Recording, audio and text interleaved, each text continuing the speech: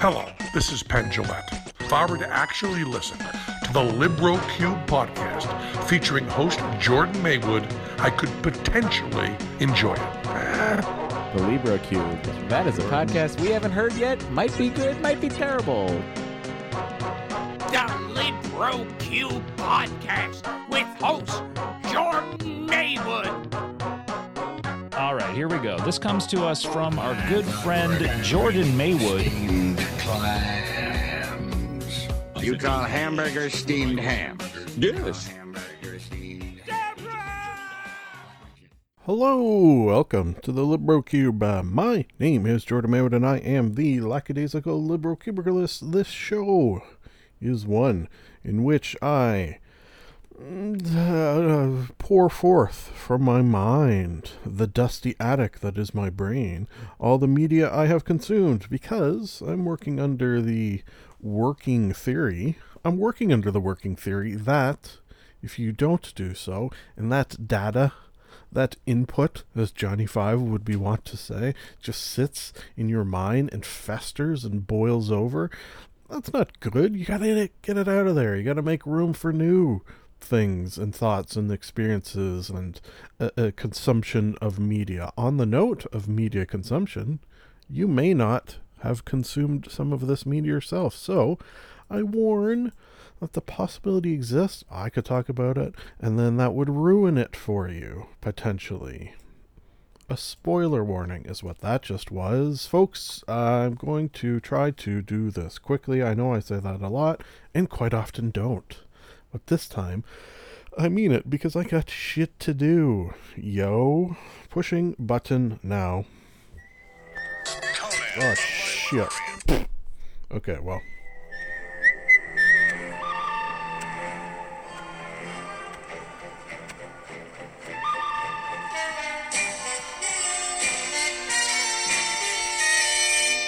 Movie Monologue.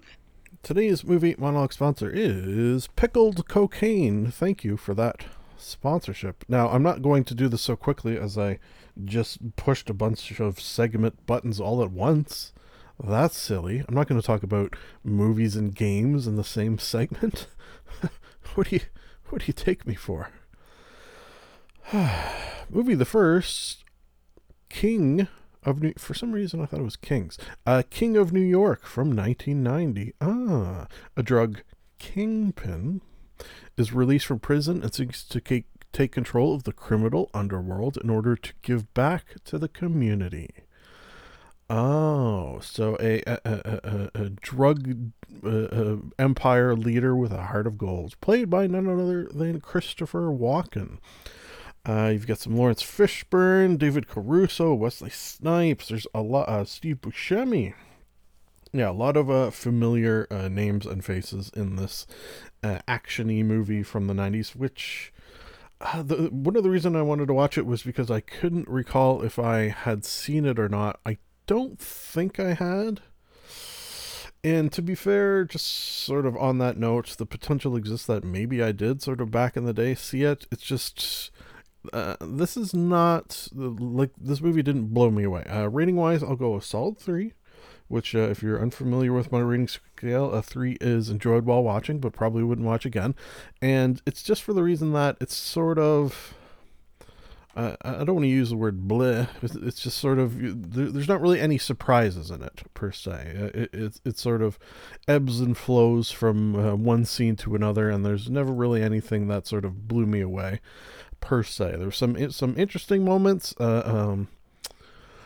Christopher Walken, good of course, although he's not at his Walkenest, I would say. I suppose he was still he was quite a bit younger, so maybe he hadn't fully become his his self that you see in some of his later films. But it was just okay. It was an okay action-y crime syndicates battling one another type of movie. There's better examples out there as well. So, King of New York, meh of New York. Moving on to, this was a weird one, An American Pickle from 2020 somehow. An Immigrant I guess it was probably not made in 2020. Yeah, are we going to get a lot of movies in 2021? Interesting. An immigrant worker at a pickle factory is accidentally preserved for 100 years and wakes up in modern-day Brooklyn. I just realized these first two movies take place in New York. Huh. Unplanned. This stars Seth Rogen, and there might be a few other faces you recognize, but it's mostly him, doubly so because he's playing two roles. He's playing the aforementioned pickled worker from 100 years in the past, as well as his modern-day relative, was it his great-grandson or his great-great-grandson, who just so happens to be the same age. That's a nice coincidence. I love a movie with a weird premise. I think this movie even came up last episode. A weird sort of timey present premise, which this has obviously, and it kind of goes places where you don't necessarily think it is. Like, you think it's mostly going to be about the sort of out of place, out of time character trying to figure things out in this modern world, and that's there, of course, but it doesn't really focus on that necessarily, which I thought was an interesting take. Rating wise, I'd go like a solid 4. Yeah, I enjoy this. I enjoy most Seth Rogen movies in general. There's I can't think of any that I thoroughly dislike, and this was a fun one. He plays well off himself, seemingly. A lot of laughs, it's some dumb fun, but then also some makes you think. So I like an American Pickle. Strub specifically, if that is American. Moving on to David Brent, Life on the Road. Oh, did I mention this? I think it was last episode we spoke of. I just rewatched the British Office, the British version of The Office, and I have been. So this came out in 2016. I feel like I've been sitting on this movie since 2016 and just like haven't watched it because I was waiting until I rewatched the British Office before I wanted to watch this and see what it was all about. So a camera crew catches up with David Brent, the former star of the fictional British TV series The Office, as he now fancies himself a rock star on the road. I think, and I spoke of this in my talk of The Office, how David Brent of that version of The Office has very little in the way of redeeming qualities compared to, say, Michael Scott, who with him you kind of know deep down he's despite outward appearances sometimes he's got a good heart, as it were, whereas with David Brent, much less so. Those moments in the TV series are few and far between, if ever. It's sort of debatable whether he's just an asshole, sort of, period, full stop. Here you do get some of those glimpses of maybe not being 100% asshole to the core. So I think maybe they sort of realized that in order to, well, I don't want to put realizations in their mouths, but it's almost that they realize that perhaps the character having that very, very small tinge of likability is something that audiences, at least, I don't know if they want so much as executives want them to have. I don't know what I'm saying, but I can't give a rating on David Brent, Life on the Road. I think I'd go 3.8. Yeah, it was good. Funny moments. It's nice to pick back up and see where this character is. It does still have a lot of that sort of cringe factor, although now it's with him interacting with his bandmates as opposed to his office mates. And yeah, not too shabby. Moving on to the fourth and final and saving best for last film, Saving Private Ryan from 1998. Yes. Had to, I don't know if I say had to use a birthday wish for this necessarily, but we tried to talk the missus into watching this. She had never seen it. God damn. Sometimes she says movies she hasn't seen, and it pains me. It pains my brain. And this was probably at the top of the list. This is definitely on my list of movies that everyone should see, period, full stop. From 1998. Easy 5 out of 5. Probably closer to a 6 out of 5, to be honest. This is just one of the one of the greatest war.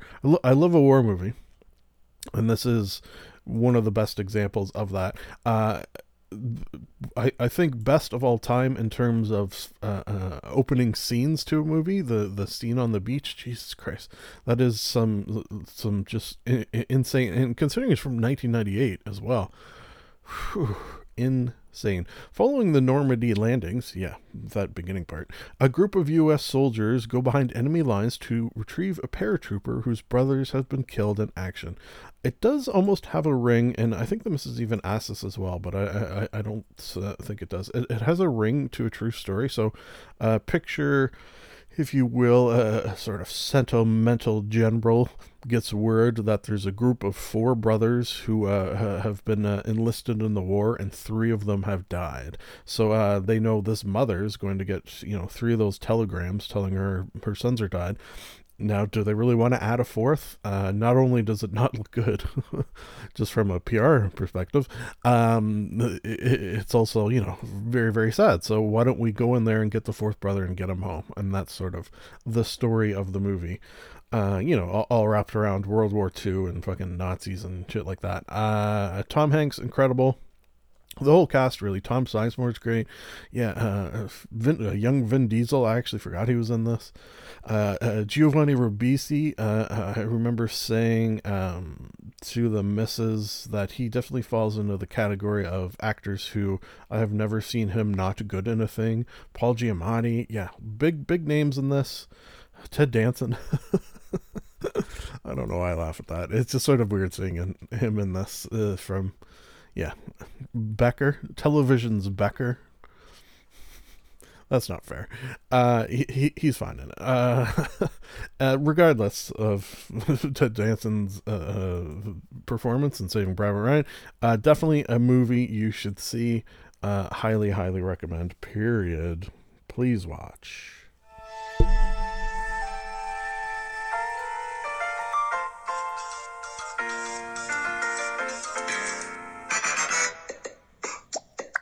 Television talk.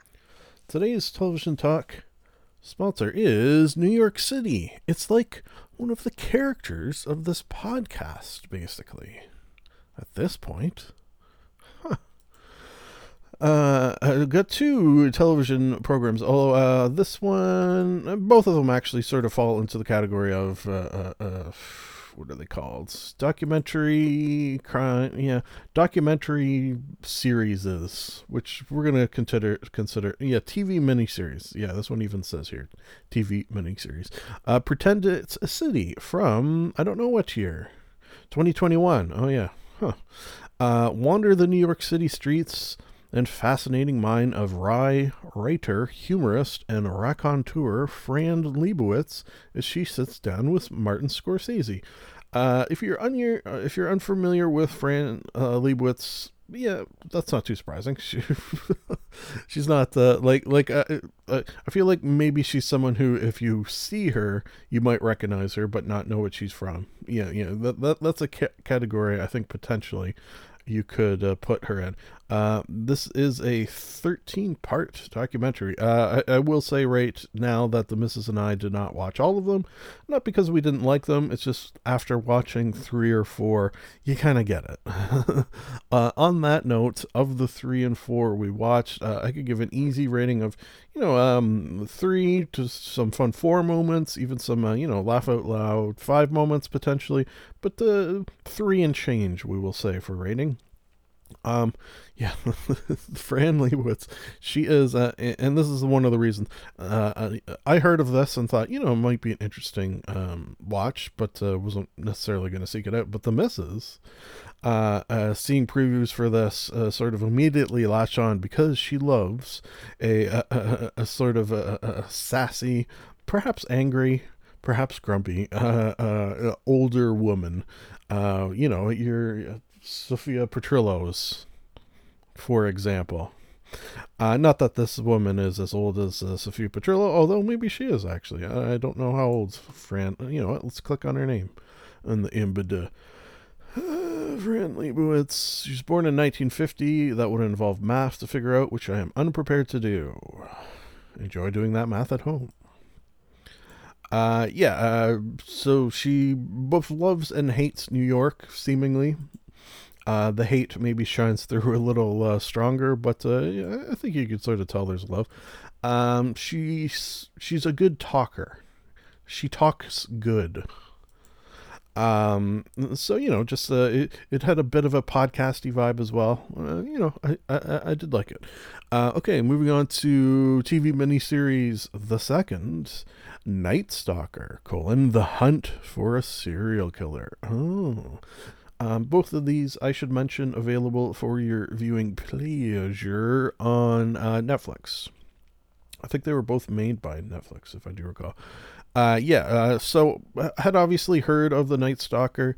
Didn't really know any of the sort of story. Just knew killed a bunch of people and was, a very scary bad dude. But the limit, the sort of levels of just horror and shit that he did, really did not realize until watching this. So it sort of comes as no surprise that so this was in the 70s. Excuse me. This was in the 70s, and the fact that we still to this day sort of people talk of him is now much less surprising.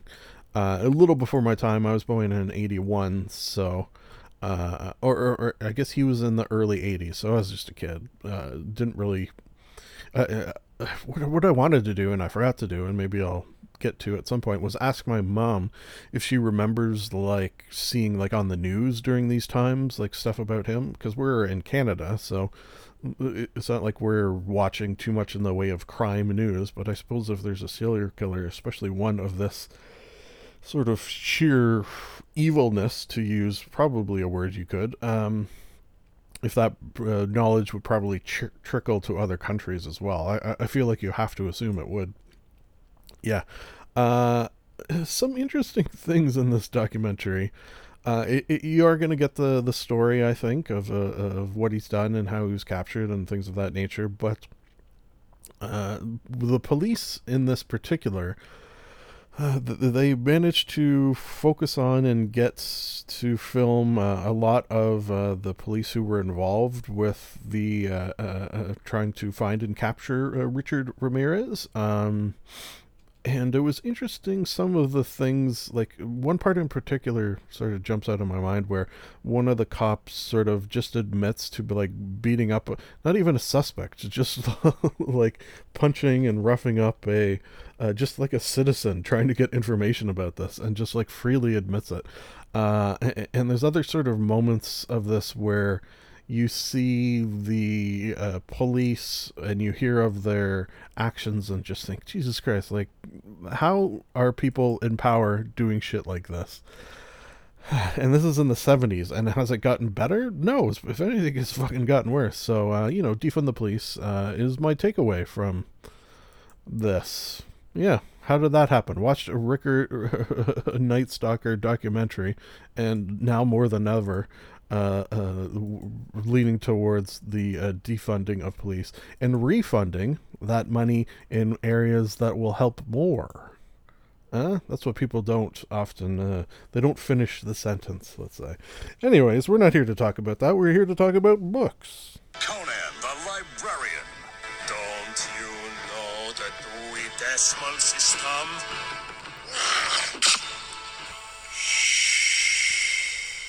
Book banter. Today's book banter sponsor is the Coconut Radio. Thank you for that sponsorship. Okay, I think I mentioned last either episode or definitely last book banter that I spent almost the full year, the full quarantine, reading Dragonlance books, and finally decided to call it quits on those just because the last trilogy didn't quite grab me. I'm sure in time I will revisit some of the ones that I haven't read. And it was a hell of a year. So thank you, Margaret Weiss and Tracy Hickman, for the vast majority of the ones I read. I just decided to do a little palate cleanser, I'm going to call this, in the form of Treasure Island by Robert Louis Stevenson. That book. This is a book that I've read... God, this had to have been, I bet you five times or so. It's one that sort of the reason why I'm calling it a palate cleanser, one that I've sort of read a couple of times. It's a simple read, sort of I don't want to say it's aimed at children, but I suppose, when did this come out? Okay. I knew it was old. I didn't know it was quite that old. First published in 1879. So it does have some age to it. And the fact that it's still around, that's got to be some sort of indication that it's a good book, which I can verify it is. A fun read, a read that it's almost like aimed at boys and young men of the time. It sort of has that feeling of, and you know what it reminded me of? And it made me sort of think of, since 1879, has books that sort of starred young men, as this does. Like your Harry Potters, like your, what's the one by that racist guy? Ender. Like ones like that, where it's like a book that takes a young man and puts him in a sort of heroic role. Or have those always been popular, seemingly? Because that is what happens in this. Let me read the Goodreads. Looks like it's a long one. Oh. For sheer storytelling delight and pure adventure, Treasure Island has never been surpassed. Well, okay.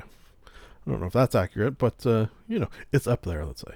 From the moment young Jim Hawkins first encounters the sinister blind Pew, that's a name, Pew, at the Admiral Benbow Inn until the climactic battle for treasure on a tropic isle, the novel creates scenes and characters that have fired the imagination of generations of readers. Yeah, I'd say that's accurate.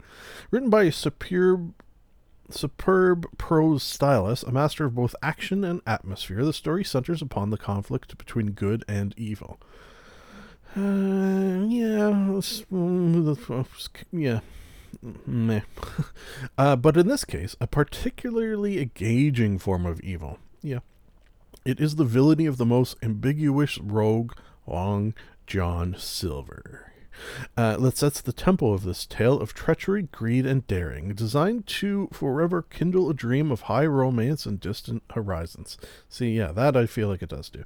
Treasure Island is, in the words of G.K. Chesterton, okay, I don't know who that is, the realization of an ideal, that which is promised in its provocative and beckoning map of vision, not only of white skeletons but also green palm trees and sapphire seas. Okay, calm down. G.S. Fraser terms it, okay, getting a couple of quotes on this one, an utterly original book. Maybe in 1879, and goes on to write, there will always be a place for stories like Treasure Island that can keep boys and old men happy. Okay, see, before even reading, that's what I said. Okay, so add my quote to this Goodreads description. That doesn't really describe the book too much. So there's an island, there's treasure, there's pirates, there's a young boy who saves the day on multiple occasions, almost accidentally a couple of times, and it's just fun, and really fits the place of that palate cleanser I was looking for, not least of which because I've read it a couple of times. Definitely one of the first books that I sort of, when I started reading for pleasure, this was one of the books that sort of pulled me in. So, I got to be thankful for that. Rating wise, yeah, 5 out of 5. It's an easy 5 out of 5 and an easy read. So I do recommend Treasure Island. If you're going to read a classic, hey, why not? Palette cleanser before I started reading Dark Sun, some Dark Sun novels. So I'm going to read a bunch of those. I'm only the prologue into one, and so far it's interesting. So that's fun. What am I pushing now? This, I think.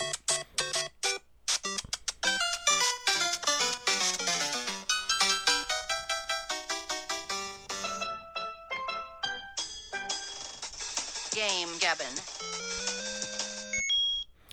Today's Game Gabbin sponsor is Mr. Wing's Curiosity Shop. Thank you for that sponsorship. Okay, doing a sort of a little different one here today. Not dissimilar to the Dungeons and Dragons recaps that I will occasionally read in a Game Gabbin segment.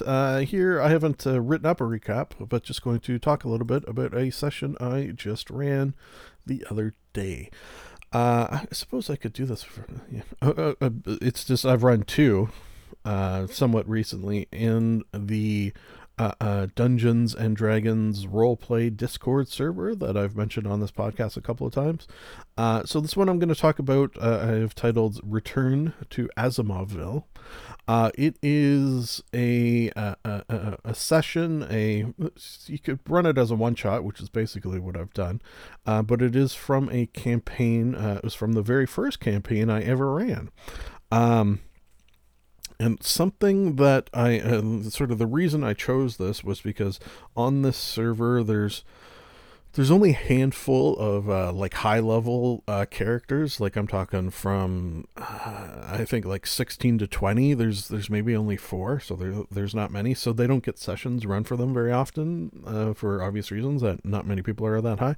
So, I saw that and, sort of put two and two together with the fact that I knew this particular session, even though this is pretty long, so this particular session would work well for people of any level, just because it doesn't focus so much on battle, although there is one. It's more a city-sized puzzle. Okay, so this harkens back to when I first started writing campaigns.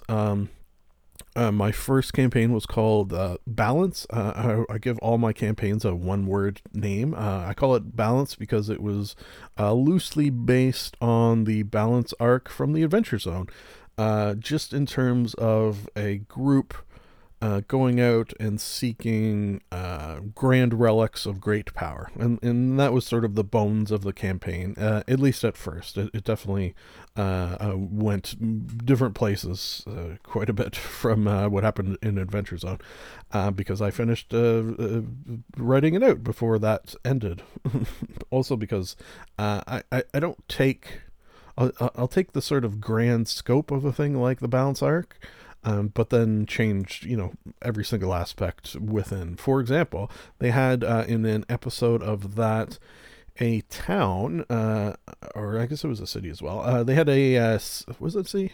It doesn't matter. They had a city that would reset in time. So it was like each day, the day would start, Groundhog Day style, would start over, and you'd find yourself, at the beginning of the day. And I forget what happened in that, but what happened in this is you have to find how it's happening and then find a way to stop how it is happening. I'm not going to give away, but one of my sort of very few prideful moments just in life, because I'm not a prideful person, was the fact that the first time I ran this, all I had was the city, what was causing the reset, and then just a bunch of areas within the city that people could visit. The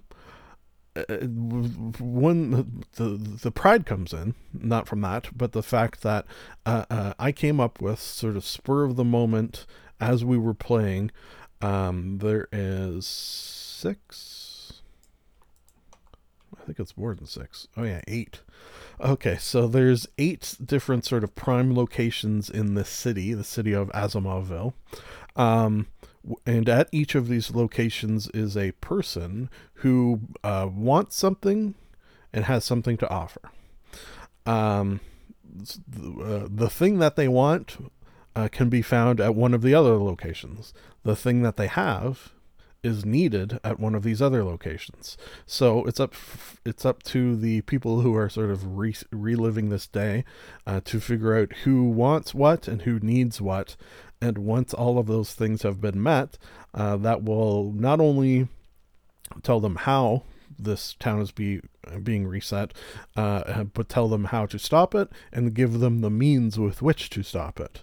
So it's sort of like there was an episode of Deep Space Nine with the self-stealing stem bolts, where it was like that sort of never-ending, and this has been done in, it's a trope even, this has been done in many different forms, where it's sort of that, you almost like the little old lady swallowed the fly to get the swallowed the frog to get the fly, swallowed the cat to get, that sort of thing. Like it's a ever-progressing way in which you could sort of work your way through this. So this time around, rather than wing that portion of it, which I don't know really how I managed to do it. I must have just been really in the mode to come up with those things spur of the moment. This time I actually planned out what everyone wants. Okay, so let me just run down the locations. And I won't spoil it. I'll just tell you what the locations are, just so you can sort of get a feel for the city of Asimoville. First of all, a lot of constructs, aka robots. So it's a play on sort of Isaac Asimov. So we've got Mr. Wing's Oddity Shop. Mr. Wing is, and maybe I'll tell you the references as well. Mr. Wing is the name of the character from Gremlins, who is selling, or not selling, Mogwai, but, has one. We've got Minnie's China Shop. Minnie is a Minotaur, which is a reference to Bull in a China Shop. We've got The Timekeeper, which is, of course, from Comedy Bang Bang. We've got Moxie's Brothel, which is from Borderlands. We've got the Hyrule Archery Range, which is from the Hyrule Archery Range. We've got Quarf's Bar and Grill, sort of a little Quark, DS9. We've got Tobolowski's Year Good Rubber. Tobolowski is the name of the actor who played... I don't know what his name was in Groundhog Day. The one who goes, Phil Connors, that guy. We've got Moogie, the Queen of the Kobolds, and we've got Mayor Frank Stein. And I think that's it. So each of them need and want things, and did sort of cool time stuff that when it resets, there's sort of fatigue as well, and also that your spell slots don't come back.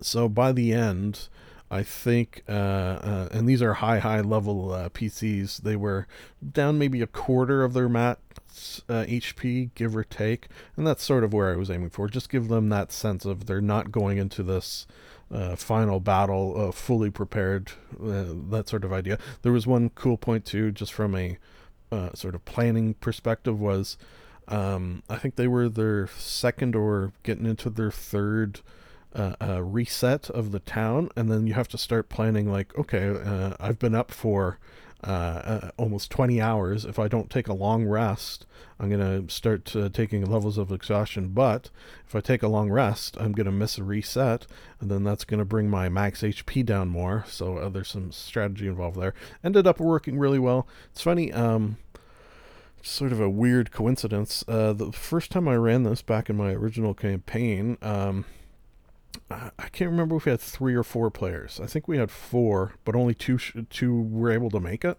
This time, 3 signed up, and only 2 were able to make it. And it's sort of perfect, not just in terms of that being a strange coincidence, but also that it's almost like this session works well with just 2 players. Like, I think it might get more complicated as you start adding players and all these NPCs and locations and stuff like that. Really worked well.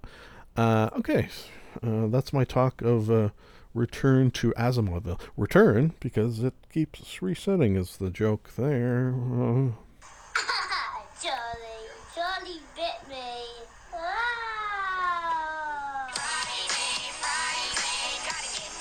Just let me.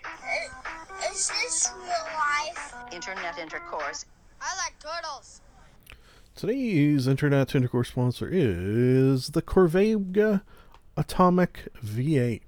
Thank you for that sponsorship. All right, firstly, talking Oxhorn. Oh, this is a YouTube personality, specifically one who does video game related stuff. And I am specifically talking his Fallout lore deep dives. So this guy puts out a shit ton of content, man.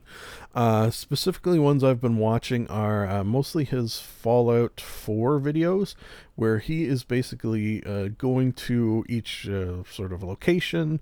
That's probably the easiest way to boil it down. He'll go to a location on the map, and then not only sort of thoroughly explore it, but then also delve into the sort of lore and the story behind each location. Just a really cool deep dive. And some of the stuff, like, I haven't played Fallout 4. I can't even remember. My sort of thought for Fallout 4 is, I feel like one day I'll probably get a HTC Vive. Right now I have an Oculus, but Fallout 4 is only available on HTC Vive. But so my sort of tentative, somewhere down the road game plan is next time I play Fallout 4, I want to do it in VR. So we'll see. Maybe not. One thing I'm curious about, and I should look into this. Fallout 4 VR, building bases. How is that? Is it good? Is it bad? Is it hard? Is it easy? Like, I don't know. I'm trying to picture, like, moving about and shooting stuff that I can sort of get, but like building bases, it feels like it would be tricky in VR to, just in terms of controlling and placing and stuff like that. I don't know. I'm curious. Maybe I'll look into just that aspect of it. Anyways, he's got sort of a pleasing, relaxing voice. Like, I've been watching these like before bed or when I get up to sort of ease myself into and out of the day, as it were. And they're good. So I recommend checking them out. I almost feel like they're good to the degree that even if you don't care about Fallout, you could watch one of these and just chill out for a bit, man. Dude, chill out.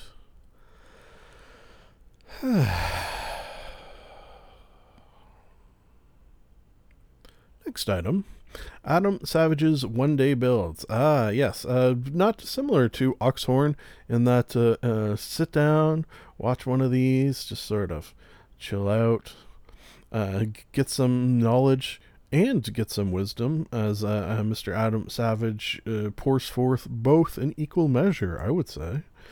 In this one, he made custom end tables, and one of the reasons I brought this back was because occasionally I can get the missus to watch one of these, and she doesn't mind them. She doesn't watch every single one like I do, but I'll find one that I think might tickle her fancy, and seemingly has fun watching them as well. So that says something when both the missus and I can watch something and enjoy it like this. Hey, that's a win. And tables looked cool and all, so cool. Next we have Trailer Park Boys, the Kittyman Sea Shanty. Yep, sea shanties. That's a thing now, apparently.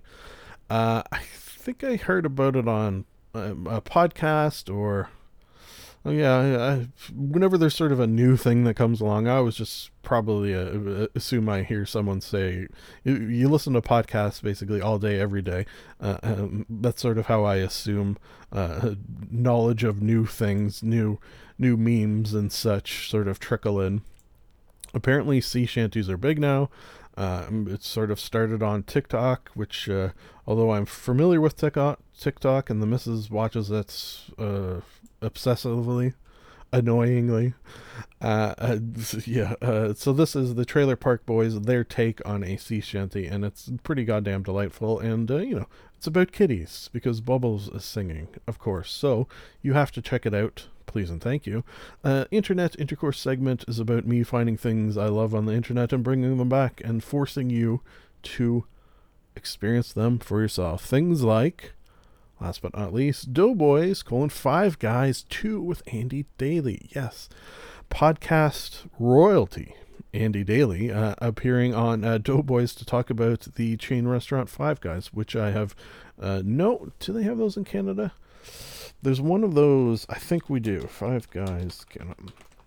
There's one of the restaurants that people talk about. 5 Guys, Shake Shack. One of them we have in Canada.